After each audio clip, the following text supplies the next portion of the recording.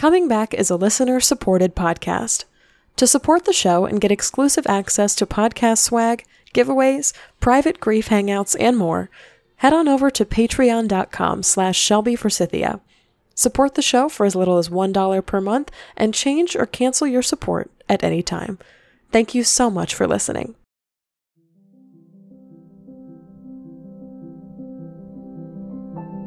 Hi there, and welcome to Coming Back, a podcast about coming back to life after loss. On today's show, I'm talking to master life coach and radio host Sunny Joy McMillan, who experienced the self-created loss of divorce and wrote the Amazon bestseller Unhitched: Unlock Your Courage and Clarity and Unstick Your Bad Marriage. Also on the show today, I'm taking a page from Sunny's book and letting you know that it's okay to grieve things that are wrong for you. I'm Shelby Forsythia, an intuitive grief guide who speaks, writes, and teaches powerful truths on grief and loss. My mom's death in 2013 set me on the path to becoming a lifelong student of grief, and I use what I learned to equip others with the knowledge to heal and remind them that they are not alone. Because even through grief, we are growing. Let's get started. Hello, everyone, and welcome to another episode of Coming Back. Thank you so much for tuning in today. Later on today's show, I'm talking to Sunny Joy McMillan, who brought up a really fascinating truth during our conversation together. If you read the show notes or listened intently to the show's introduction today, you know that Sunny chose to divorce her husband, ran for the hills after the divorce was final, and grief caught up to her 3 years later. In that grief, and you'll hear this later in the episode, was a belief that Sunny shouldn't be grieving because ultimately, in the grand scheme of things, at the end of the day, her now ex-husband was not right for her. But I shared something with her during our interview that I want to share with her now, just so we can get double the impact in one episode. And that is, you are allowed to grieve people, places, jobs, situations, and pets that were not good for you. You have permission to grieve people, places, jobs, situations, and pets that were wrong for you. Sunny's marriage, as she will describe later, was high conflict. There was tension and anxiety there. Even interviewing her for the show, I got these visuals of those plastic blue and red Rock'em Sock'em robots that are like always punching each other, like always going at it. And Sunny's ex-husband was not good for her. She made that very clear, and she made the conscious decision to divorce him. These are the losses that we create for ourselves, not the ones that are kind of forced on us like death or natural disasters or things that we cannot control. She created this loss in her life. And she got out of that situation that was bad for her. For all intents and purposes, Sunny should have been cheering and celebrating and embracing her new life without him. And maybe she did. But you know what she also did? She grieved. This is a big reminder today, grief growers, that grief is not the picture of loving somebody and having them ripped away from you and feeling devastated by that. It can be, and that is a huge part of grief. I know that's the primary image of grief that I have when I think about losing my mom. It's the primary image of grief that's shown in movies and on TV and in the books that we read. But grief is not only that. Grief, by sheer definition, is the collection of emotions that arises anytime something in your normal everyday life changes or permanently ends. There's a before and there's an after. There's a before that you can't go back to. And the fact that you can't go back to the before is worth grieving, no matter what the before looked like. Notice in everything I just said, there's no stipulation like, you can only grieve the before part if they were good to you. You can only grieve the before if the salary or the company car was incredible. You can only grieve the before if the city was on Time Magazine's top 12 places to live in America. Oh, guys, society has this tendency to martyr the dead or martyr the before and turn anyone or anything that didn't seem perfect or good in life or in the before into a villain in death or the after. We're supposed to be grateful or overjoyed when we divorce our abusive partners. We're supposed to shout, "Good riddance," and throw a party. when our toxic or mentally ill parents die. We're supposed to uncork champagne and dance around the house in our underwear when our crotchety old grandparents finally kick the bucket. But here's the reality, grief growers. We are absolutely allowed to grieve the assholes. Grief is not limited to relationships that society deems as good. And I'll say that again because this is my big point of emphasis for the top of the show today.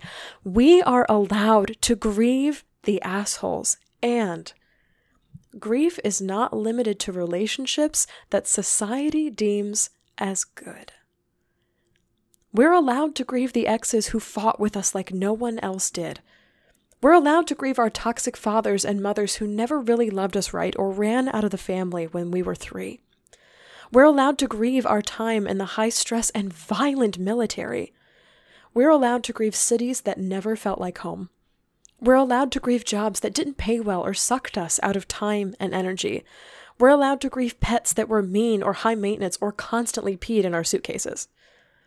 Because in grieving somebody or something that's wrong for us, we're grieving the fact that our lives will never go back to that. No matter how bad it was. If it's a person that's wrong for you, you might be grieving the hopes, dreams, and expectations you had for them. If it wasn't marriage or kids, maybe it was the hope of resolution one day. Or maybe they'd have a change of heart and show up for your 40th anniversary party or next Thanksgiving. Maybe you're grieving the fact that you no longer have the image of a perfect marriage or a perfect life.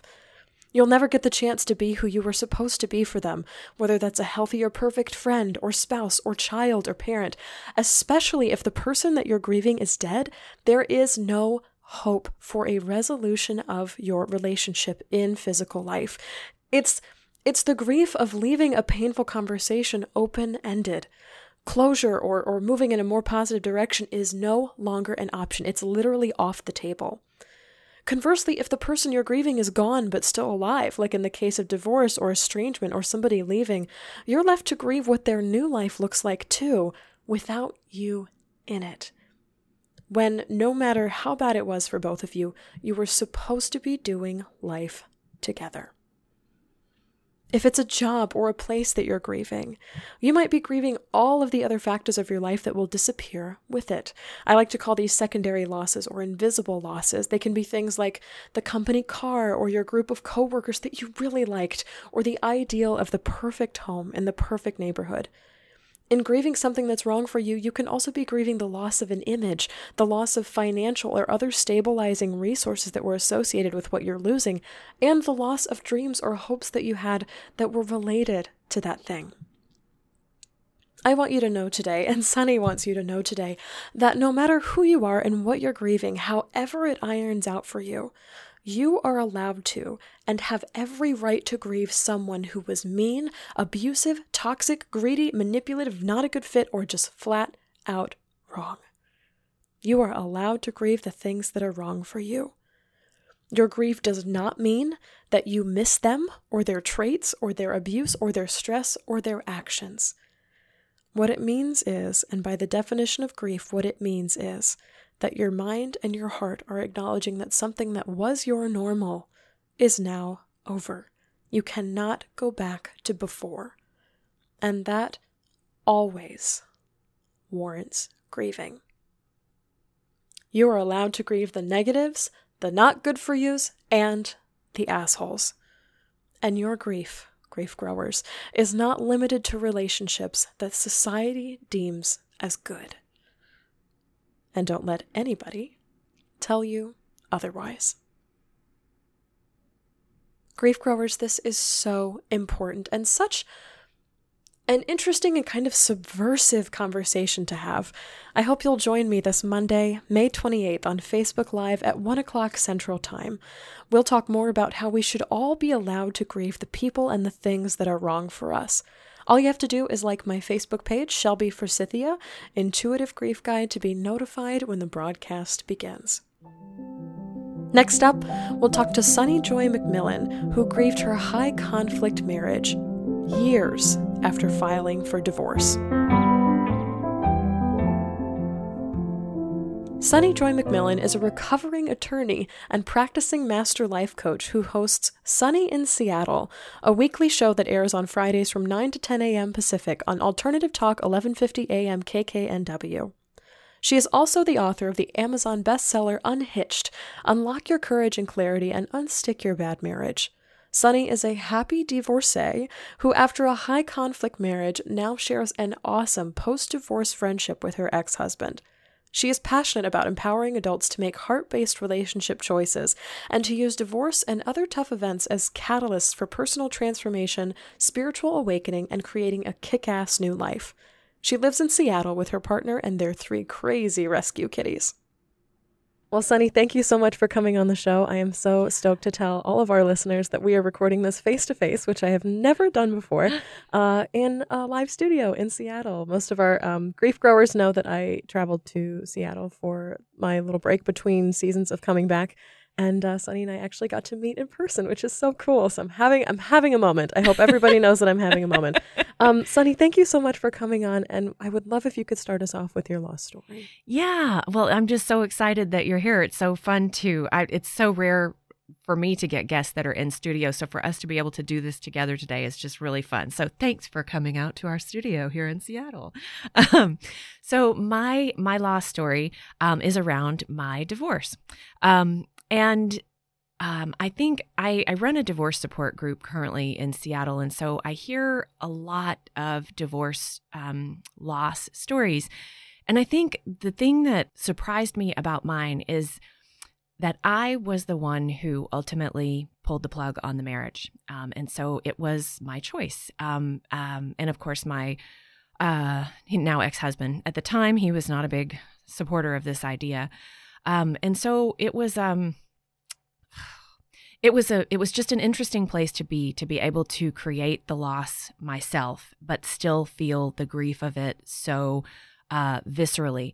And our marriage was a very high conflict marriage from day one. And I used to say we were like kerosene and fire, and we were both 2 strong-willed attorneys. And so it was our life looked really good from the outside. We had everything that our culture tells us you are supposed to have to be happy.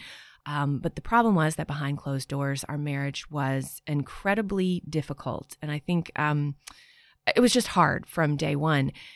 And so it surprised me because by the time I got the courage to leave and had the clarity around what I knew I needed to do to be able to create more peace in my life and to create, I thought, to create the right life that I had desired. And it didn't feel like that could happen within the bounds of the marriage, just given how we communicated and how we related.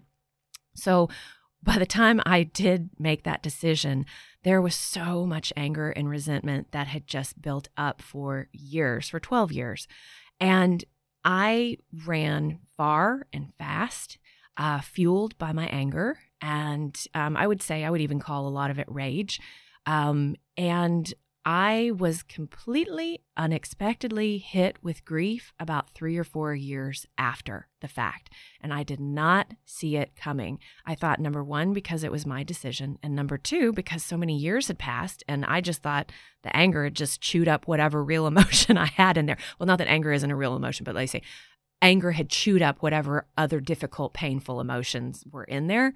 And oh my goodness, was I wrong. And I actually, my ex-husband and I now have a better relationship than we did when we were married. And through a several-year process of forgiveness and amends, and it's when that started happening that I think it opened the door for the grief. And it was like tidal waves of crashing grief. That sounds like a lot to process. And I wrote down as you were talking, point 1 and point 2, and point 1 was I did this myself, so why should I be feeling grief over it? And one of the very first episodes of Coming Back I ever did with Iris Rankin was called The Griefs We Create, or was all about the griefs we create. I heard that one. Things like breakups, things like moving, things like taking career change, things like picking up our lives and making them something different. Like, I have no right to feel grief about this because I did it to myself. But I'm like, we can also have self-inflicted or self-instigated, self-catalyzed grief because we start these moments in our lives. And then the second thing that you had said as a point, as a right not to have grief, is that so much time had passed. Yeah. It's like I shouldn't have a right to be grieving because anger or time or whatever other emotion has had its way with my grief. And so why is it existing now? I want to kind of rewind a little bit and go back to, you said you came to this point of clarity where you knew that you could not go forward without this divorce happening. And I'm kind of wondering all these questions. I'm like, who, what, where, what? Kind of, how did that happen for you? Was it another person that gave you that clarity? Was it a flash of insight for you? How did you stumble across this idea that this was the decision that needed to be made for your life? Yeah, and that's a great question. And in the work that I do now, which is guide women all the way from the should I stay or should I go zone through, I call it unsticking a marriage. And that can be divorce, or it can be using tools and techniques that can help at least get you to a different place where perhaps reconciliation is possible. But to answer your question, I knew there was an intuitive voice that I wasn't raised to listen to my intuition. It wasn't something that was taught in my house, and it was more, how do I know that I need to be outside of this marriage? How do I know that this is not my right life? But there was a still small voice, and there were a couple of catalysts. Number one, I had a best friend at the time, and my ex-husband was a big workaholic, and he was battling depression for for probably the last half of our marriage. And so I basically was like a single girl at that time. And my best friend in the world was not married. And so we had lots of resources and a lot of time. I wasn't working.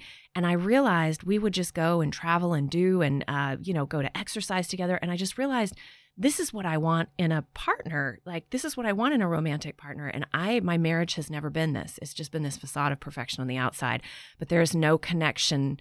We don't enjoy each other's company. We're not kind to each other. We don't enjoy the same things.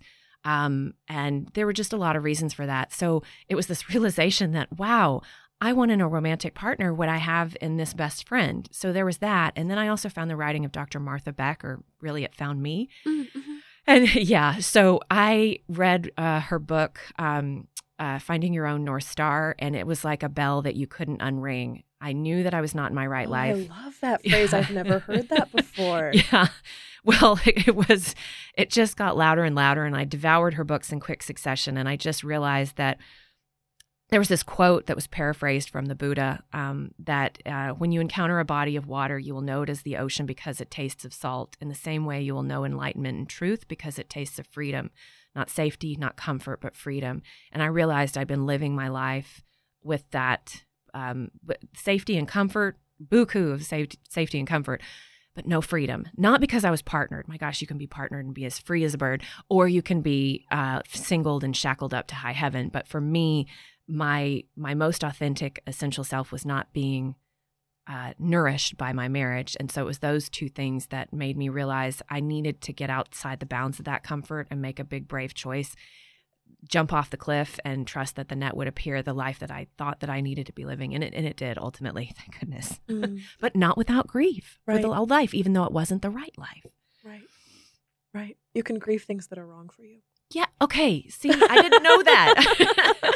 I love saying it now because I'm getting chills, and my listeners know that this is a signal for, okay, now we're talking about something we really need to be talking about. Good. This is what we came to talk about today, is you can grieve things that are wrong for you.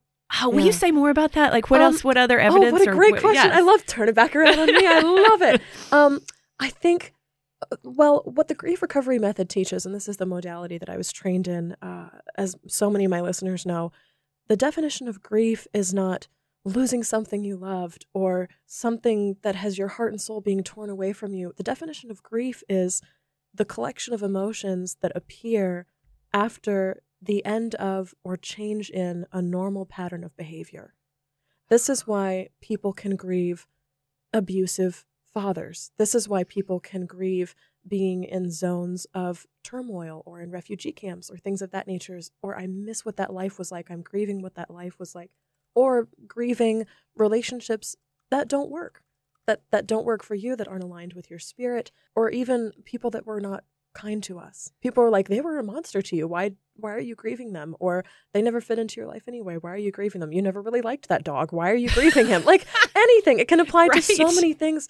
And the reason that we grieve is not because we miss their attributes necessarily, we miss who they were to us, but they provided what was our sense of normal? What was our sense of, it was the comfort, it was the bukus of normalcy, the comfort in the routine and the image that they left on our lives. They were a piece of our identity. All people are pieces of us, whether or not we want to acknowledge it, which I think is very cool. And I'm hearing that a lot from you as well, is you seem to be growing out of this container. I'm getting an image of, a plant that needs to repotted and the roots are all coming out of the bottom of the plant. And you're like, okay, I got to get into a different container as a result of this. And you see all these other containers. You're like, that's kind of working. Or I've had experiences with this other plant in this other container. I think I need to be in some different soil, some different space. I wrote down on here, you said you help, we're getting into this at the end of the show as well, kind of where people can find you in your work, but you help people unstick their marriages, whether that's through divorce or through a series of tools. And I'm wondering kind of where that sticky verbiage came from for you, or kind of what comes up for you when you say that about your work. Well, actually, if I'm being completely honest, it came because in creating and coming up with the title for my book, the book is called Unhitched, Unlock Your Courage and Clarity and Unstick Your Bad Marriage. And I really like alliteration, where I wanted it all to kind of flow. And we were trying to come up with words that conveyed movement and getting out of stagnation, but not necessarily meaning you just go straight to divorce. So we were trying to find that place where it suggests that there is, if you can just do one thing differently, perhaps you can get some movement. And then from that position, you will have better clarity about what you want to do. I'm getting an image of like pulling your feet up out of the mud, not running for the hills. Yes. Which is really helpful. I love that. And I'm kind of curious going into now, like the next steps of this running for you, the announcing the news or sitting down with your now ex-husband and being like, this is what I want and I need. How did that go for you as a conversation between the two of you? If it was like a one-time thing or it happened over months or years, and then kind of what was the radiating effect on friends and family and people who had seen you as this is who you are as a couple, and now you're uncoupling. Yes, exactly. Yeah. So we actually, and I suggest this for clients when it is appropriate or doable for them. So because I was in a really high conflict marriage, and I was working with a great therapist at the time in Austin, and when you're constantly in that fight or flight response, you're in a totally different portion of your brain than your rational brain. And not that I think this needs to be a decision that comes from the trifecta of head, heart, and gut, not just a pro and con list from your head, but we were not in our rational minds because there was just so much conflict. And so we did what was called a structured separation. That's not a legal term, but I think it's a term that I think I've heard from various other people. And it's basically you create an environment where, you're still married and you write the rules. Do you want to see each other once a week? Are you going to go to counseling? Will you wear your rings? Will you date other people? Where will you live? And so we were in a structured separation at about 6 months. We were seeing a therapist a couple times a week, and because we could not seem to communicate, we just kept talking past each other for years. Neither one of us felt heard. Neither one of us felt understood. So we had to have this intermediary basically to be able to facilitate communication. It was exhausting. And I got to a point during that separation, the idea was to go in and put a bow on a shared narrative so that whether or not we reconciled or dissolved the union, we could put that old story on a shelf because clearly it hadn't served us. So it was within the bounds of this that we agreed that if one of us knew that we knew that we knew that we couldn't reconcile, that we would let the other know so it didn't just go on and string the other person along. And I got to that point at about the 6-month mark, and I knew. And it was really, I might have, if I'm being completely honest, I hit that point earlier, but I was still just too scared. That's been the hardest thing I've ever had to say to anybody in my life was, I can't reconcile with you. We need to go toward divorce.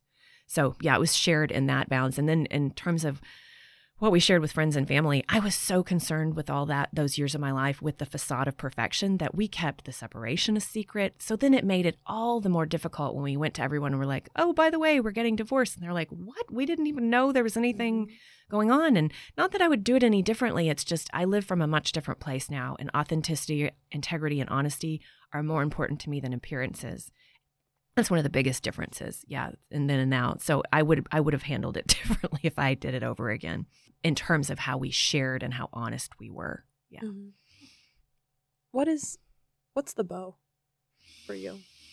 Putting the bow on it? Mm-hmm. Ooh, that is a good question, what's Shelby. What's the story that you've landed on for this? Because how far out are you now from this divorce having happened? We got separated in 2011. Divorce proceedings began in 2012. Okay. So 6-7 years. yeah. And it took us, we had a pretty tumultuous go there for about 3 years until I came back with a letter that was all about forgiveness and amends. And that kind of opened the door for us talking. But so the bow that and I don't know if I'm going into territory that is not where you normally go in your podcast. Have at it. Okay. You can swear if you want to. Okay. However you want to. Which is I'm so used to having to FCC rules for the show that I've really toned my language down for podcasts and things. But anyway, so the bow for me, I truly believe in reincarnation. I believe that before we incarnate in these bodies, we sign up for certain potentials for the purpose of soul growth. I believe that there are very uncomfortable things we experience as humans, but from a soul perspective, it's more like a pinprick. It's more it's not even in the eternal timeline of things. It's kind of like an actor taking on a role. Yeah, it looks pretty uncomfortable on the screen, but that's not reality. It's actually in service of something greater. And so I believe my ex and I came in here to work out some things, to grow each other. And I believe he taught me some things about self-worth and being comfortable in one's own skin and creating your own way. I truly believe we signed up to teach each other some things. And I think our most intimate relationships are the ones that are the greatest teachers, because you're really in that friction for an extended period of time in intimate ways. And I think, I don't want to speak for him, but I know that through our relationship, he's done some growing too. I've never seen the change that I've seen in him in the last 6 years is nothing compared to, I think, the totality of the 12 or 15 years preceding it, that we were together.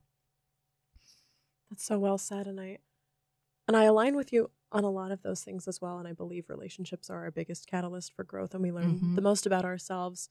We learn a lot about ourselves in solitude, but we learn even more about ourselves when we're engaged in relationships with other people, whether or not we identify with the traits that they're exhibiting, or we're like, oh, I don't identify with the traits they're exhibiting. So we become more rounded people as we go through life with others, and the super uncomfortable, sometimes really shitty, slap you down, pick you back up kind of garbage, frankly, that we go through with other humans, especially for the long term, especially in the long haul.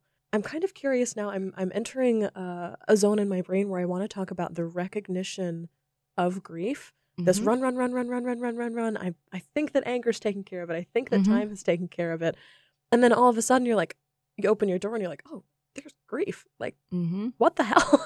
Yeah. I want to talk about like what that time was like for you, and then how grief came up, how it made itself known in your life. Yeah. Okay.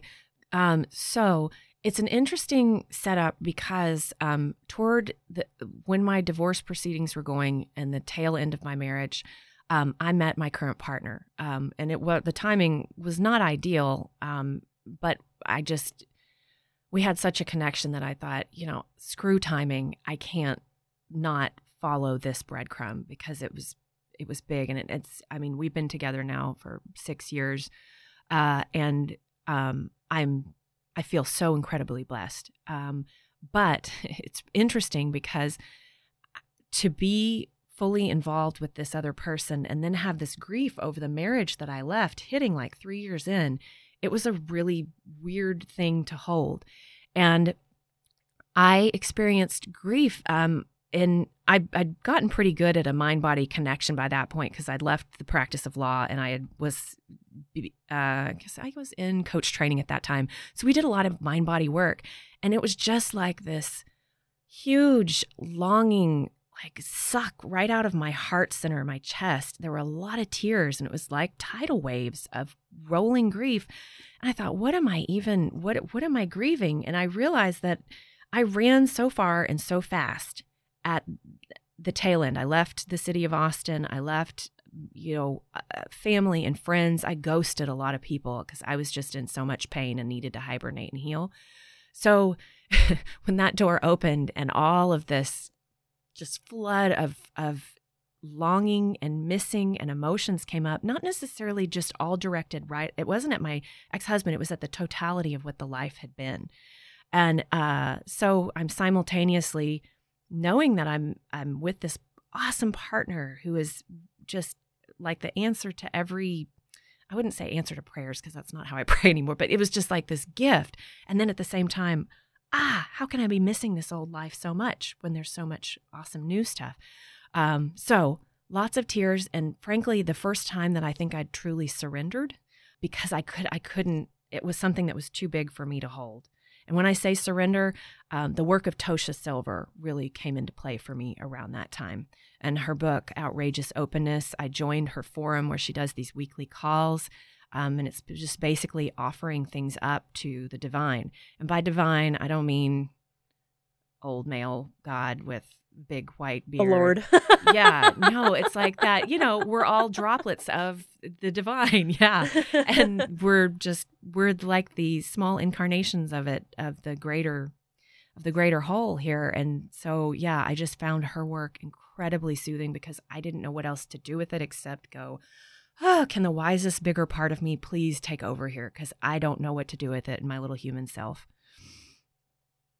I love that picture too, because that's very similar to what I experienced in my grief as well, this process of surrender. But for me, it was kind of allowing the anger to be held by something else. I was so insistent on holding on to it myself, and I identified with being angry about it. I was like, okay, maybe you just need to take this. Or the universe actually even asked for it. The universe was like, just let me hold this for you. I can get it. And I just did not have, I don't even know if I want to use the F word. I don't know if I had faith. I don't know if I had faith that it could hold on to it, but I was like, okay, if that's going to give me like 2 seconds of relief, then fine, you can hold it. What did that actually look like on a day-to-day physical reality basis? What does that look like when you hand it over? Because I don't know what it would look like for me, but I'm curious. Man, that's a great question. I don't know that anybody's ever asked me that before. And, to be honest, I don't really remember. Huh, okay. What's really interesting about it is I don't really remember. A lot of it looked like, though,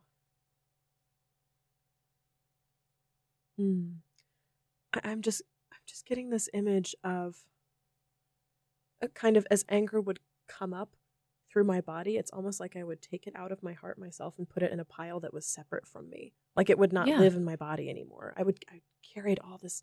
Anger was my biggest emotion in grief because there was so much left unresolved when my mom died. But, right.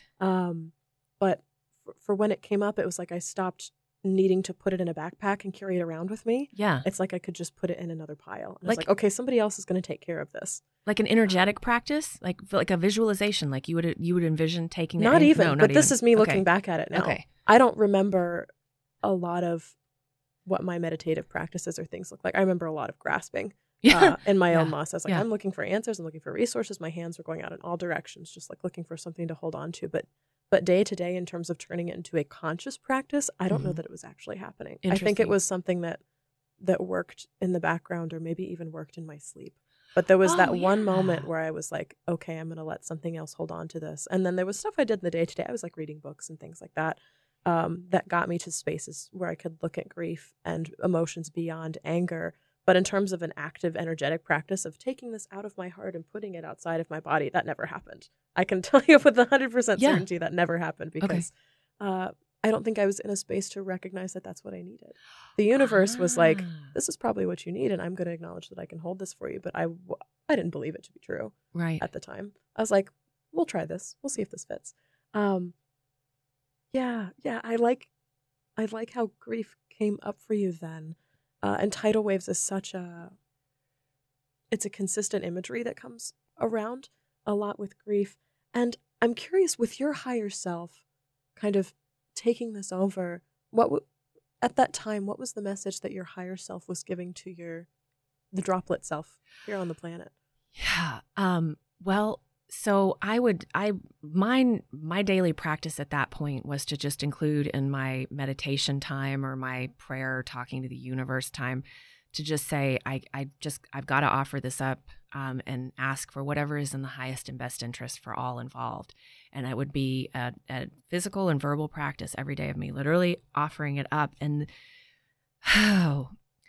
the peace that I got back from that practice, that was the message, I think, for me, was that we've got this and you can trust that you're in the right place right now. Everything is in divine right order. And just, it's like in Eat, Pray, Love, when Elizabeth Gilbert is on the bathroom floor and she's talking to God and God just says, go back to bed, Liz.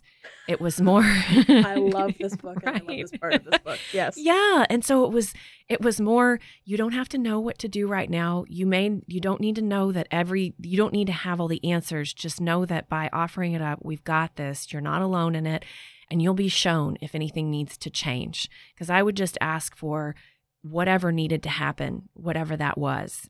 Because the times in my life when I white-knuckled and created or forced things into being, that's when things didn't work out so well. But when I trusted that there was a benevolent universe where breadcrumbs would appear and that we were all kind of working in this together, that made me feel, that's when really magical things, the mystical, started to open up for me in a way that I wasn't ever open to before. And yeah, I felt very held and I didn't have to know. So the message was, hey, we got this. You can just be at peace with it as best as, and with all of the roiling emotions in the human body. You're like, do you understand I'm on a ship in the middle of the ocean and we're in a storm right now and you're telling me you've got this? I'm like, I don't think that's real. So I'm kind of curious because I, as a grieving 20-something, I frequently, especially in the beginning, would roll my eyes at everything you just said. Oh, yeah. So what, were you rolling your eyes? I mean, what would you say in response to this, to somebody who's like, divine order breadcrumbs? I don't know what the hell you're talking about. I'm grieving. Like, I get it. What do you expect? Well, okay, I shouldn't say I get it, because the kind of grief that I experienced, it was a divorce, and it was a divorce I chose. To me, that is nothing compared to losing one's mother. I mean, I can't, it's just so I fully recognize that for me to talk about this from this place, this was my own limited grief experience, and I don't want it to, I don't want to speak for anyone else's experience. I would say I would have freaking rolled my eyes at that bullshit too. I was raised a fundamentalist Christian, so I would say I never went to atheistic because I had seen too much mystical stuff, and I was fascinated by near-death experience stories and things like that. So I would say I was more agnostic than anything. But when I got to that place where I was in so much pain, and I just thought, what the hell? Let's just see if there's something out there. And so it all started with numbers on a clock. And growing up, whenever I heard 1111, you see that on the clock, you make a wish. And so the wish that I started making when I was in all of that pain was, I wish that whatever is supposed to happen would happen, whatever that is, because I don't know. And all of a sudden, amazing people started coming into my life. Amazing circumstances presented themselves. Things that seemed hopeless, all of a sudden, new possibilities were emerging. And I started seeing 1111 everywhere. It was my flight out of the country. It was my hotel room. It was on the clock every freaking 12 hours. And who knows? Maybe that was just all coincidence. I personally don't believe in that anymore. But at the time, I just thought, you know what? This is kind of cool. What if I do lean into this even a little harder?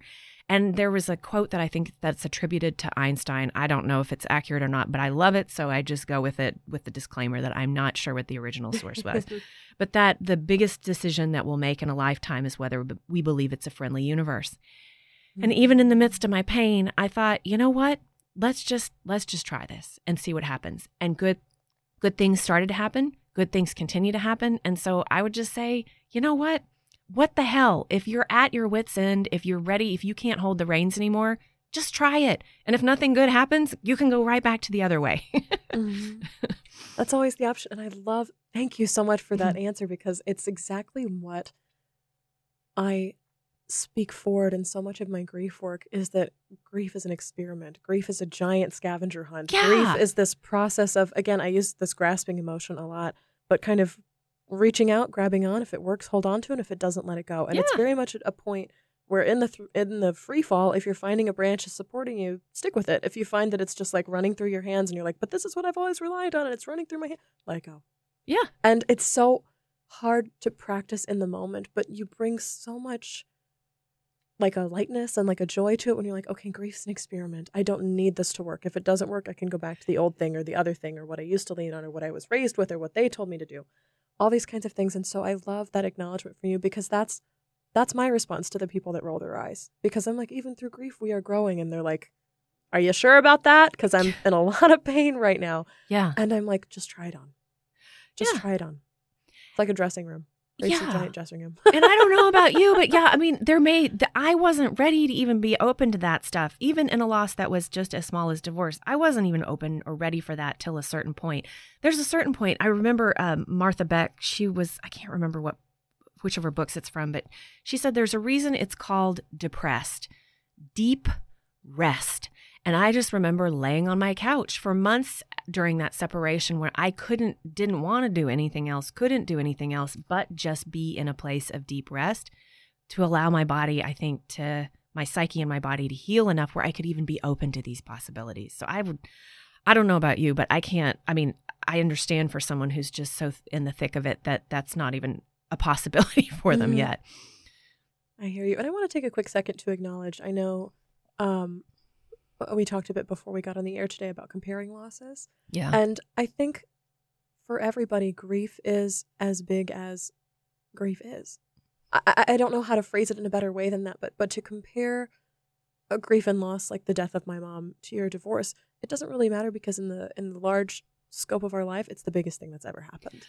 And yes, it's such a big deal. And to say that what you learned might not be as relevant or what I learned might be like more relevant, things like that it's tricky. I usually tell people not to get into the habit too much of comparing the pain of loss as much as you can compare. Like the most you can ever really compare is logistics.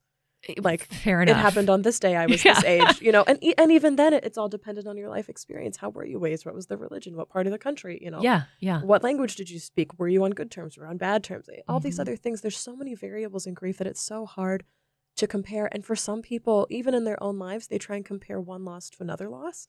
So things like, I wasn't as sad when my dad died as when I lost my first cat, or something like that. And they think that they're not. People think they're allowed and not allowed to do so many things with grief, because it's ranked on some invisible severity scale of like, this must be worse than that, and so I'm not allowed to feel X, Y, Z. But I've had so many people come up and tell me, I said, this show, this podcast, this Coming Back, the Grief Growers Garden Group has helped me validate that I have a right to grieve losses that other people deem as trivial, or that this is the biggest thing that ever happened to me, or I've experienced 13 different people dying in my lifetime and I'm still really, really sad about the cat. Yeah. Like, just allowing that to be what it is. So I'm taking a second to acknowledge that, like, we're in the same boat in the middle of the storm because of two totally different losses. But I think the wisdom that we all garner from our grief is so, so valuable. Yep. Absolutely. Yeah. Yeah. So I want to kind of switch gears. I know we're nearing the end of our time here, and talk about how you got from attorney in Texas to book author, life coach, radio hostess in Seattle, and kind of that whole journey and where grief fit in and where this higher voice fit in for you as well. Yeah. It is, for me, it has just been a matter of following breadcrumbs.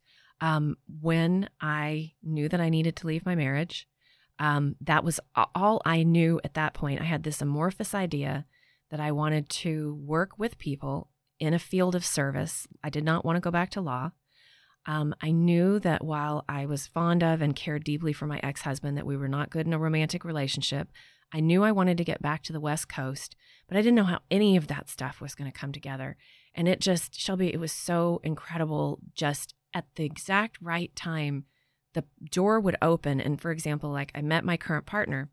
He was from Seattle originally. He asked me if I wanted to move up here. So here's my West Coast. I'd never been north of San Francisco at that time. And I got up here, and we did a volunteer trip abroad, and I had like 1,000 emails in my inbox. We had a stopover with some internet because we'd been working in like a remote jungle area in Thailand with some elephants. And anyway, the first email I land on is Martha Beck, life coach training. And I thought her books were transformative. It was a direct from my heart to the register now button, which I'd never done in my life before. It was pro and con list out the wazoo. What's going to be the right school? What's the right training? Blah, blah, blah. Nope. I just signed up, started that. And that's just, and then by virtue of that, that's how the radio show came about, because I was meeting so many neat people through that training that I wanted to share their work with a broader audience. So every time a door would open, I would push it and walk through. And I was open to those doors being there because I every day was getting up and saying, hey, this continues to go pretty well when I'm wishing that whatever is supposed to happen would happen, whatever that is. What have you got for me now? And so here we sit. And yeah, it's 5 or 6, 7 years later. And I'm still following the breadcrumbs. I don't know where else it's going to take me. We were just talking about before we got on the air today. I'm feeling drawn to Northern California now. Never lived there, but I'm just feeling the draw. So we're going to go check it out. Mm-hmm. So yeah, I'm just going to keep following. And if there's one piece of wisdom that you could offer other grievers, just other folks who are in the thick of it in their relationships and they're feeling stuck, stagnant, what's like the biggest truth that you convey in your work? Okay, if I can, there are 2 things. Yes. Follow your most essential self, not your social self, not the self that needs to please other people, not the people in your life, the family of origin, the religious figures, the teachers, the colleagues, whatever, all the people who have an opinion about what you should do. Go inward, not outward, and follow the freedom. And again, just because you can be free within a marriage, you can be shackled up outside of a marriage. When I say follow the freedom, follow what feels the most expansive in your heart space, whatever that is, even if it doesn't make sense to anyone else. I absolutely love it. And those are 2 things that you can take with you literally anywhere. Yes. Literally anywhere. So, Sunny, where can people find your book, your courses, more about you? Yes. So I love giving away free books. So for anyone that wants a free book, feel free to email me, sunnyjoy@goldenoversoul.com. That's sunnyjoy@goldenoversoul.com. And my website is goldenoversoul.com if you want to check out more. With a radio voice, she says it. I absolutely love it. Sunny, thank you so much for coming back today. This was such a joy and literally just such a treat to see facial expressions just sitting across from somebody. My grief growers don't know I've never interviewed anybody in person before, but this has just been so much fun. Thanks so much for having me. Such a joy to be in studio with you today. So that's all for this episode of Coming Back. Thank you so much to Sunny Joy McMillan for driving me out to Bellevue, Washington from Seattle for my very first in-person interview. It was literally such a joy to meet you, and it was so eye-opening to discuss not only the losses that we choose for ourselves, but how even those are still worth grieving. You can find a link to Sunny's work and email her for a free copy, yes, a free no-strings-attached copy of her book Unhitched by clicking her website in the show notes today. Join me for Facebook Live this Monday, May 28th at 1 o'clock Central Time, and we'll talk about grieving the things that are wrong for you. If this show has transformed the way you see grief and loss, please support me in Coming Back on Patreon. Head on over to patreon.com/ShelbyForsythia, where you can pledge to support this show for as little as $1 per month and get some really cool podcast rewards for doing so. If you liked what you heard this week, you can also support the show by subscribing on Apple Podcasts or Spotify and telling a friend about Coming Back, because you never know what someone you love is going through. Thank you so much to Mr. Addy Goldstein, who composed our theme music. You can find me on Facebook at Shelby Forsythia, Intuitive Grief Guide, Instagram at Grief Guide Shelby Forsythia, or simply shelbyforsythia.com. If you'd like to leave a question or a comment for a future show, leave a voicemail or you can text 312-725-3043 or email me at shelby@shelbyforsythia.com, subject line podcast. As always, my dear grief growers, it was magnificent sharing this space and time with you today. I see you. I am so proud of you and the work that you're doing in the world. And I love you. Because even through grief, we are growing.